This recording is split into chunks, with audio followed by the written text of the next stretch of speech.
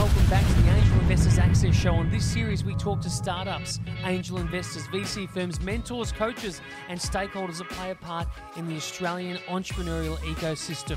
Proudly brought to you by C2 Angels, helping build a community of like-minded aspiring angel investors right across Australia and beyond. Have you booked your Angel Opportunity Investment Discovery session yet?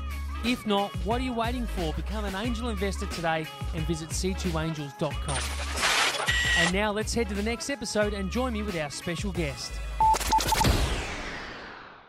Well, welcome back everyone to the Angel Investors Access Show with your host Brandon Burns from C2 Angels. I'm excited to share with you today's guest. He is an entrepreneur, a founder and an investor at Your Energy Partner. It's Cameron Bell. How are you?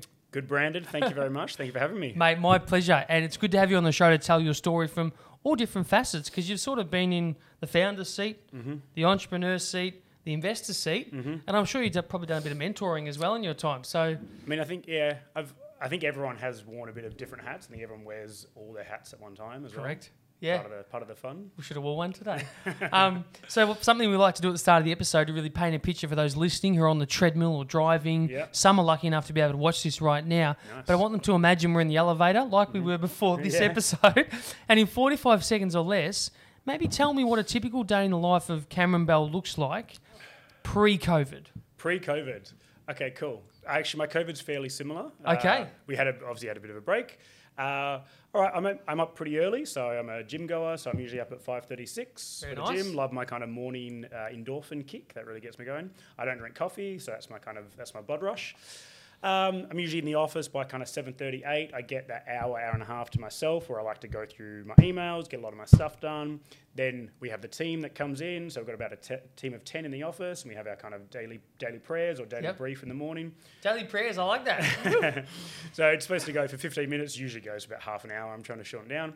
Then after that, I'll usually stay around the office for the morning, get anything I need to get done in terms of Your Energy Partner. So I'll get that work done kind of usually in the mornings. Yep. And then the rest of the day will be whether I have meetings, whether I'm looking at different things to invest in, talking to different partners, a lot of meetings, which is kind of keeps me busy. Yeah, very nice, mate. Very cool. Jam-packed day. All right. So what I want to know is, obviously you've got this startup right now, Your Energy Partner, which is really scaling and entering a phase of growth and raising. Yeah. So talk to me about what's made you believe as the founder that now is the time to raise, and why you're confident that it's gonna pay off at this time right now. What are the factors that have occurred in the business, given you've done this a couple of times already, that have made you go, yep, now's the time, we're going to go hard and we're going to raise? Yeah, so this business in particular has been very interesting. We've been going for about a year now, so still technically startup, but we've had good revenue. So our business is we're making money, which is great for a first year in business. So really happy with that. Yeah.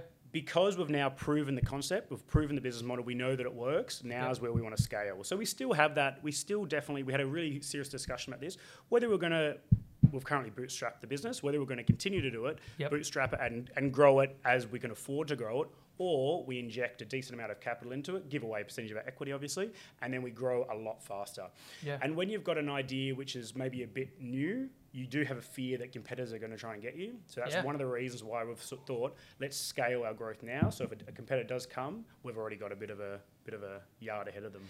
Great. All right. So flipping now to investor mode, does displaying as the founder that you've chose to pull the trigger and raise because of that momentum and growth, and that urgency around wanting to have a leg up on the competition, does that resonate positively with a potential investor, do you think, because they can see that you're willing to really take ownership? Yeah, I mean, I think you need to, for me as an investor, I guess, as well as a founder, but you need to see that proven concept. It's very hard. It's very hard mentally to invest in a business that's pre-revenue and you don't know where it's going to go. I've done it before and I love doing it, but it's a risk. You have to be that kind of character who's willing to take that risk. Whereas a lot of investors, they want to see that traction and they want to see that you're making money and the scalability to grow it nationally, then potentially internationally. Yeah. So I personally probably wouldn't have taken this business for our seed funding when it was just an idea. Now that we know, like I said, now that I know that it does work, I feel more confident with taking someone's money to grow it. Love it. Excellent. All right. So we were talking off air that you've actually got quite a large sales team at your disposal, which is a great skill and tool to have within a business. And we all know the power and momentum you can generate with a team like that. For sure, yeah. Talk to me about how much you're raising, why that, and sort of what it's going to go towards being spent on and what it's going to achieve. Yeah, sure. So we haven't got the final amount that we're raising yet. We're kind of going through an interest campaign. So we're trying to test the water, test the markets, figure out how much people, what our kind of potential... So if someone gives you $1 billion, you're not going to say no. True, not going to say no to $1 billion. But our roadmap doesn't really have $1 billion planned out. We could obviously change our roadmap. Our roadmap is currently for the next 5 years, and we don't want to, I guess, take money that we don't need. We're not going to go overboard. We have it pretty well planned out with how much we think we need, and obviously a bit of a buffer space. And that does involve. Right now we operate in 3 states, but we're very, very highly targeted in Victoria. Melbourne, which is where we are now.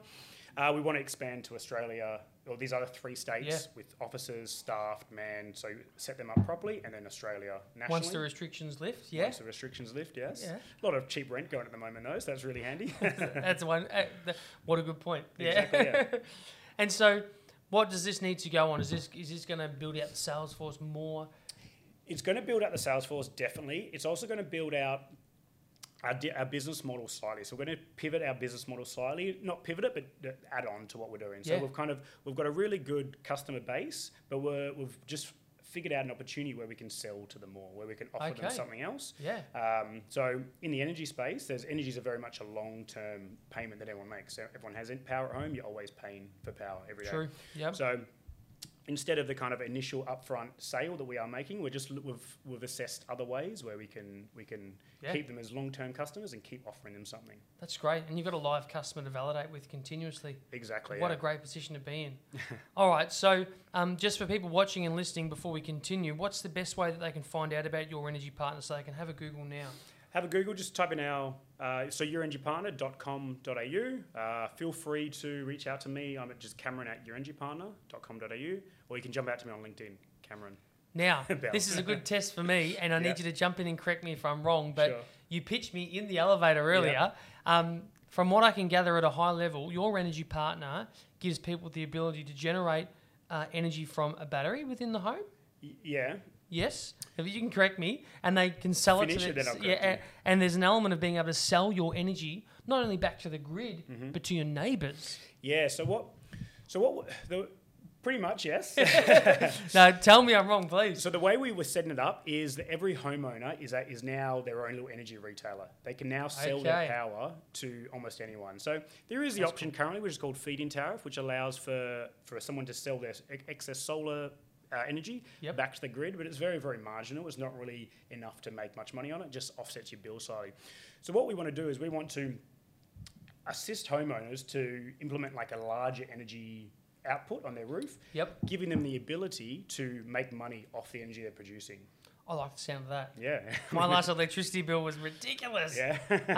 So this is a huge pain point you're solving. Yeah. And probably goes a long way to why you've been able to validate the idea and now the business. So kudos to you. All right. Now I want to switch gears and get you to cast your mind back to on your journey. Yeah. When you first had an inkling to want to become an angel investor? Because I'm sure being an entrepreneur and a founder at heart, you've always probably had a plan and a desire to want to invest. But then, you've probably come into periods where you've had capital to do so more so than other times. But what's made you go, I really want to actually follow through and do that?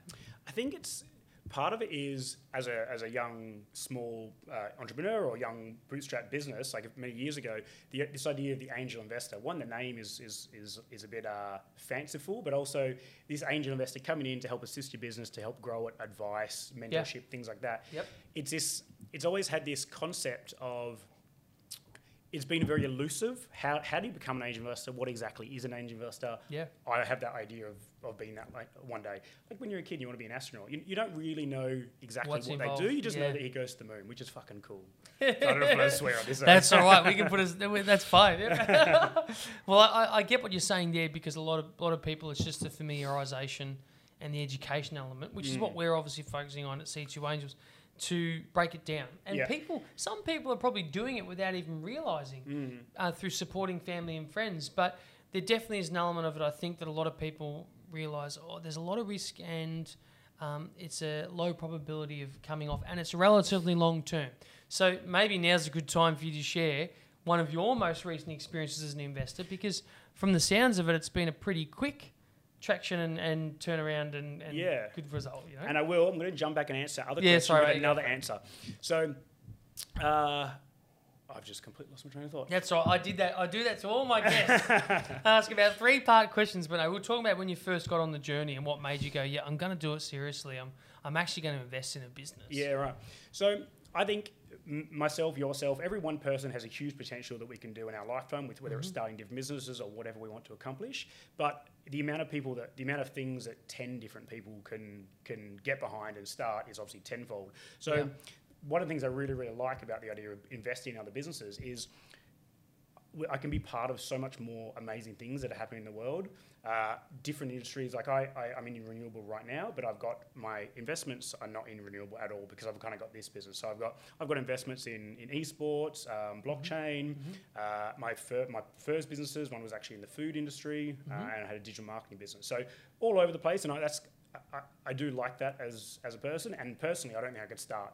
I couldn't keep founding many different businesses, so I like the idea of backing other businesses, and you get to see them from when they start to when they exit, and then some. So yeah, totally.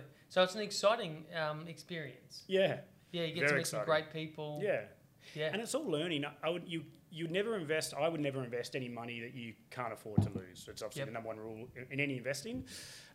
So it is obviously a huge risk in any kind of investing, and if you lose the money, you've lost the money. If the business doesn't succeed, the business doesn't succeed, but you've ideally learned a huge amount as you've gone and done it. Yeah. So that's kind of always had that. I've always had that in the back of my mind. Am I going to learn something while I'm doing this project, even if I lose all my money? Yeah, great. Fantastic. Yeah. Kudos to you, man. And for those listening and watching, if you haven't booked an opportunity discovery session already to find out how to actually become an angel investor, what are you waiting for? Because this is a great example of how easy and fun it can be to get into. And what I want to ask you there, Cameron, is when you get into seed funding of an early stage startup, some people think you have to spend hundreds of thousands of dollars, but that's often not the case. So where can angel investment start, and how little can a seed investment sometimes be? I mean, if you want to go down the route of any kind of like crowdfunding, equity crowdfunding, that can start at less than $1,000. That's minuscule. Yeah. Sorry, not minuscule for everyone, but it's a very easy amount of money for a lot of people to access if you want to just test the waters. But then you don't really get a great relationship with the founder. You don't really get as much involvement. So I'd rather maybe find a bit more and invest a bit more to get that relationship.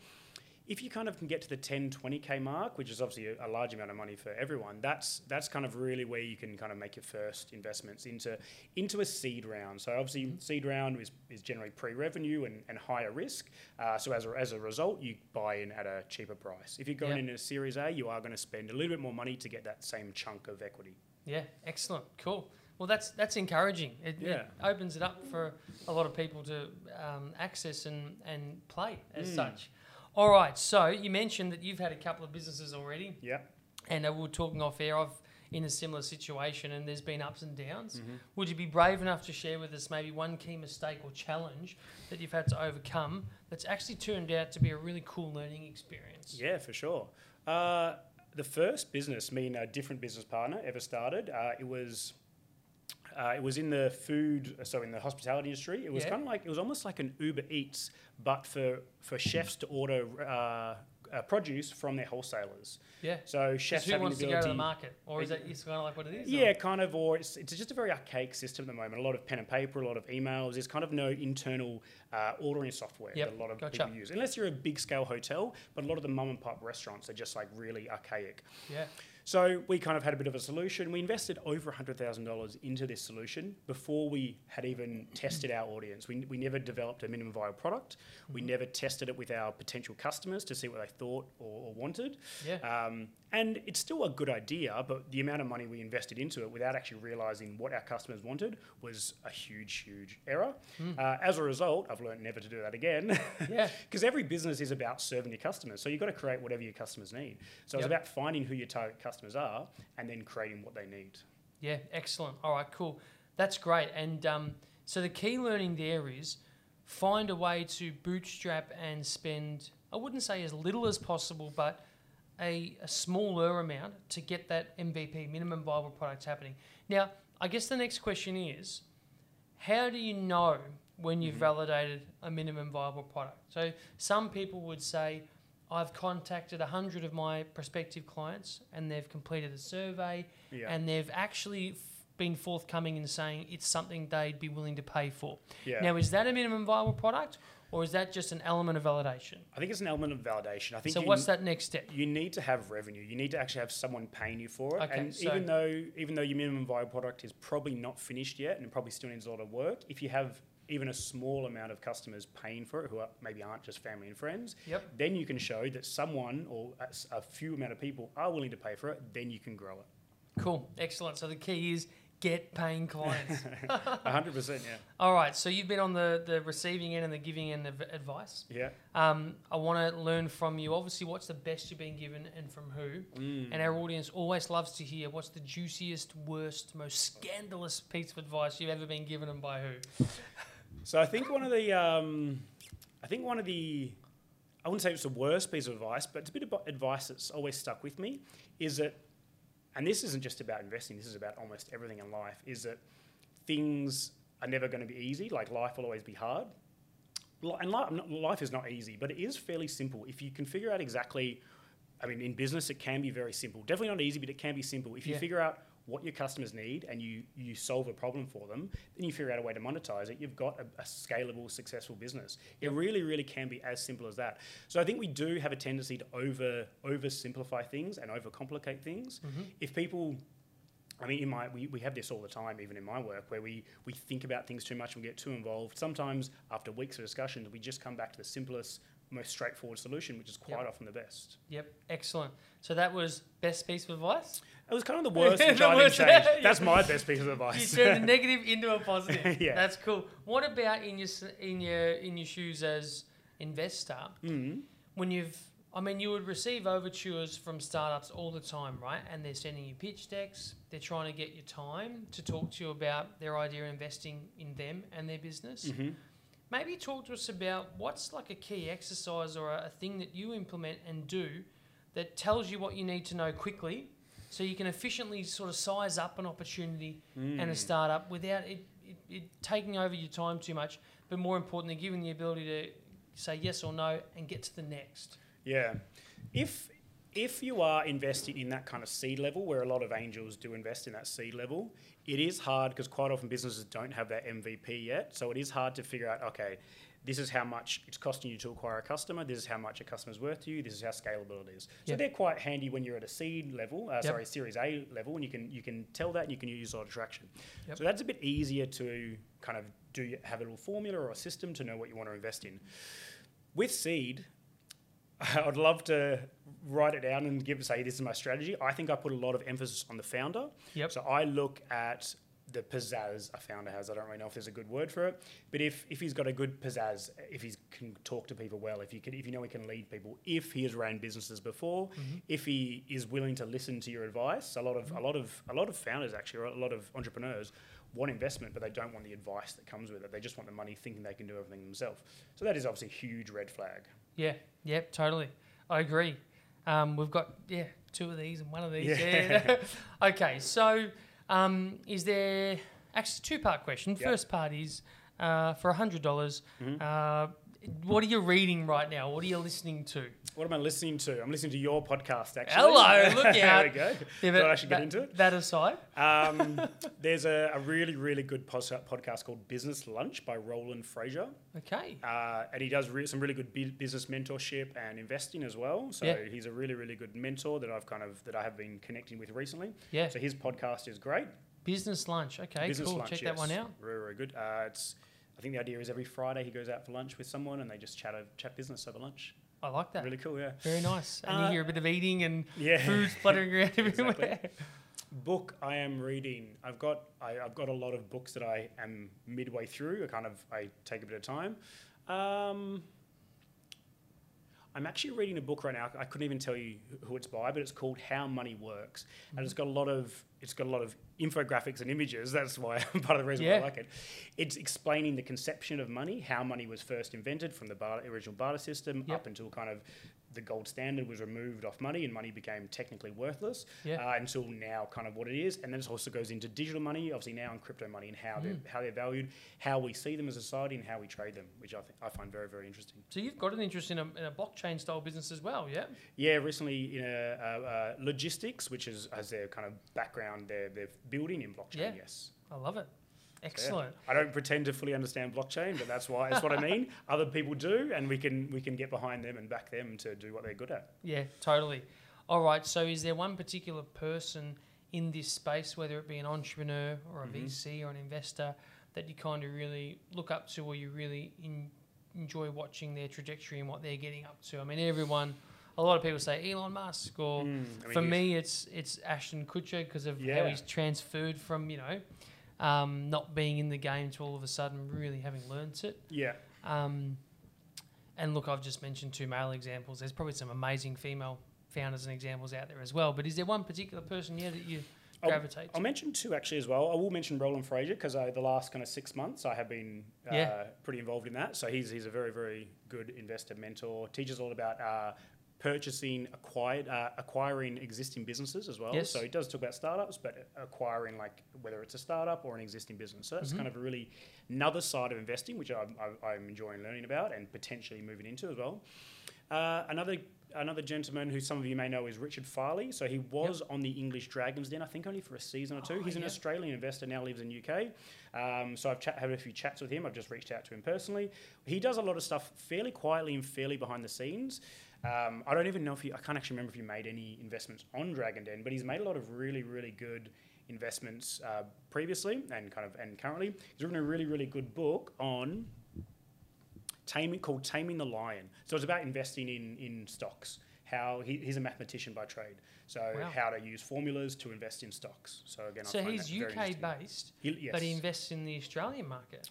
I think he actually invests in the US stock market, but he's as a business, as like an angel, as a dragon, I guess. I think he invests in UK companies. All right, Richard Farley, we'll share that one as well. He's good. All right, well, is there anything else you'd like to shine a light on or bring to the attention of our audience that we can really mobilise and do for you as a community before we wrap up? Yeah,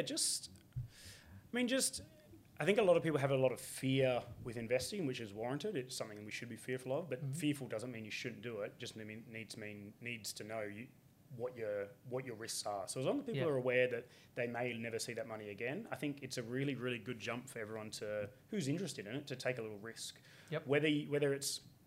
Whether it's a friend's business that you're really a bit iffy about, maybe it might just be a small amount of maybe $1,000 equity crowdfund that you might jump into. Just take that kind of first leap. It's never going to be as scary as people think. yourenergypartner.com.au, yes. .au. Okay, yourenergypartner.com.au. And if people jump on the site, is there like a quick process they can go through to actually work out if this could actually work for them in their home? There isn't yet. There is being built right now. So you can register your interest to find out more. Is that right? Oh, you just can't have it calculated online at the moment. We are in the process of building out an online tool for that. But you can definitely reach out and we can touch base with you. Absolutely, yeah. Well, I'd like to find out more because the pain is real. Exactly. Yeah. Well, it's been a pleasure having you on the show, and I've really enjoyed you opening up to us and being quite candid around your investor experience as well. Yeah, no. It's always refreshing to hear a founder. Yeah, pleasure, mate. And to see a founder switching and with their learnings and getting into the investment space is cool. Book your opportunity discovery, guys. If you're listening to this, it's a 30-minute session with our team, and you actually get to find out if angel investing is for you and how it all actually works. And we're leading the charge trying to help you with that. So visit c2angels.com. Cameron Bell, you're a champion. Thanks for your time. Thank you, Brandon. Woo! And that's all we have time for today on the Angel Investors Access Show, your series with Brandon Burns from C2 Angels. If you're thinking about becoming an angel investor and you don't know where to start, then you know exactly where to head, c2angels.com, and book your angel investment opportunity discovery session now. Until next time, I'm Brandon Burns, and I'll catch you later.